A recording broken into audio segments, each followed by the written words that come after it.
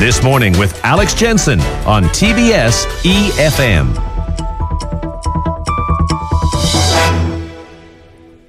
So, Google, Facebook, Twitter getting together to fight terror through their own propaganda, a kind of antidote to the sort of terror propaganda that's been encouraging lone wolves around the world, from Nice to Orlando, to engage in the most horrific of acts. Professor John Arquilla, from the chair of the Department of Defense Analysis at the Graduate School of Operational and Information Sciences at Naval Postgraduate School, California, joins us on the line. Good morning to you from South Korea.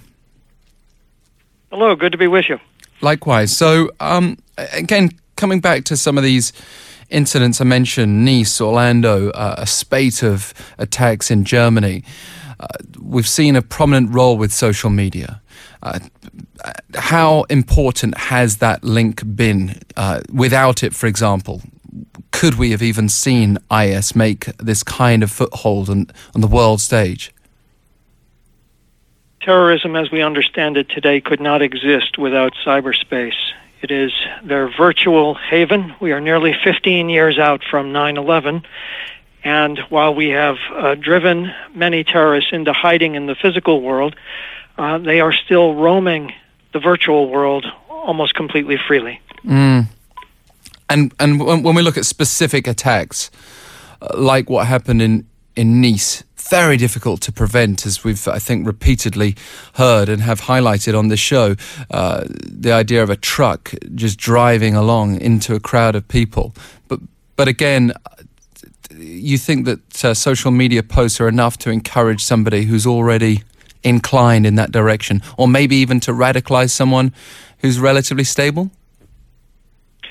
Absolutely. The whole point of social media is it can reach an entire world audience, and even if only a tiny percentage of those who see it want to sign up and engage in acts in the physical world, that's still a big number. If you think that there are nearly 1.5 billion Muslims in the world, even if only 1 or 2% want to act, we're still talking about a recruitment pool in the millions. In the case of ISIS, we know that somewhere between 30 and 40,000 have been motivated thus far to join them. And what we have to remember is not only do they have their own media content, but they ride the rails of all of the world's media as a kind of multiplier, right? Even a small amount, a relatively small amount of violence captivates the world media for days, if not weeks on end.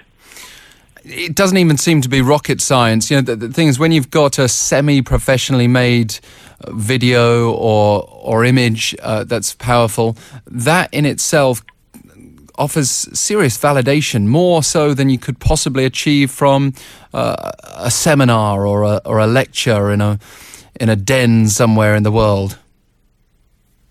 Well, absolutely so, but I would say that the fact that ISIS has a physical space in the world, there is a place where they rule, is a great attractor.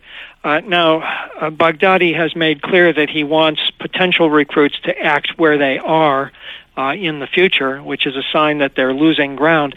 It's still amazing that they have a capital of their own, they have an economy and people that they are overseeing, a city like Mosul of millions that they control.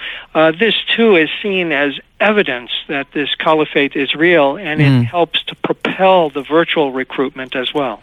Yeah, I think all of us would totally agree with what you've just said, but I mean to say that on top of that, what we see on our screens validates even crazy conspiracy theories gain traction online like they never would have done before.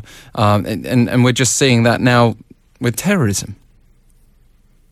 Well, I think the idea of the conspiracy theory is an old one, and it is perhaps amplified a little bit on social media, but the amount of people who still believe there wasn't really a landing on the moon is quite substantial. The number of people, even in the United States, who believe that the U.S. somehow staged 9/11 is still a significant number. And the number of people who believe that Barack Obama was not born in the United States remains high. So human beings are given to conspiracy. We're always trying to find patterns. The web, the internet, that's a place that Certainly conspiracy is in the bloodstream there in a way like no other media, and Right. it exploits this, but it is exploiting a part of human nature that's already there. Well, against that backdrop, let's take a look at efforts to combat terror through the internet. Are you welcoming of these giants, Google, Facebook, Twitter, as the Wall Street Journal reported earlier this month, coming together and releasing their own propaganda material?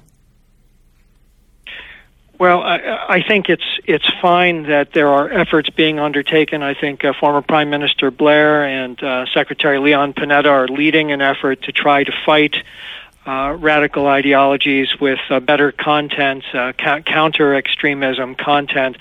That's going to be preaching to the 95-98% plus of the Muslim world that already agrees that terrorism is an awful thing. I don't think it's going to persuade that 1 to 2% who will be attracted to this. Remember, there's a lot of direct mail marketing in the world, and the direct mail marketers will tell you that they only need 1 or 2% to respond to their mailers in order to make a profit. The same is true with terrorism. So I don't think this is going to have an appreciable effect on recruitment. Yes, a very grisly kind of profit, almost a double meaning there. As far as Twitter is concerned, though, it's particularly interesting because you've got at least 45,000 Twitter accounts reported to be used by IS supporters during the autumn of 2014 alone. And, we could, I'm sure, conduct a similar study in the last few weeks. Can Twitter not be a bit more active? I know that it goes against basic freedoms, but can Twitter not be a bit more active when it sets its guidelines for dealing with terror discussions, with the encouragement of terrorism?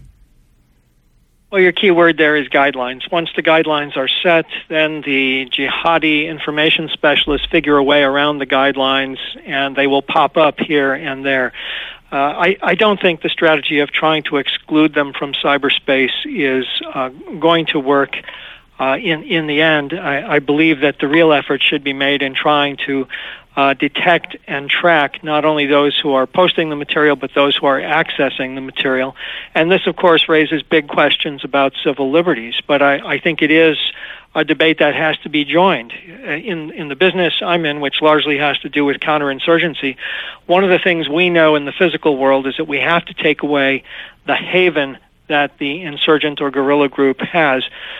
We have to start talking in terms of how to take away the virtual haven that the terrorists have, and we have taken not even baby steps toward making that happen in these past 15 years. And also, presumably, we have to be very cautious about generating more terrorists through our actions, in the sense that, anything the West, in inverted commas, does, positive or negative, can be used against and can be used for extremist propaganda. Well, absolutely. I don't think that risk is particularly great in cyberspace. I think the greater risk is our actions in the physical world. The invasion of Iraq in 2003, was a tremendous recruiting tool. The abuses at the Abu Ghraib prison. Every time a drone strike hits a Médecins Sans Frontières hospital or some other civilian target, that's a recruiting tool. So we have to be very circumspect about the way in which we wage this war against the terrorists in the physical world. I think there is too much caution about how we act in the virtual world and too little caution about how we have acted in the physical world. Professor Arquilla, thank you so much for sharing your expertise today. Oh, it's been my pleasure. Thank you. Professor John Arquilla on the line from California, Naval Postgraduate School. And we welcome further feedback on this from you. What are your thoughts? Obviously, physical actions can have a far more profound physical impact, but we are seeing the power of social media for good and for bad. And one thought that just arises is that, if you've got a Facebook propaganda video working to counter terrorism, that could be twisted, that could be viewed by an extremist minority as an attempt to brainwash them. They could twist it and throw it back at us. What do you think of that sort of attempt? Maybe it's worth trying. # 1013 for 51 per message. You can also email us anytime, efmthismorning@gmail.com.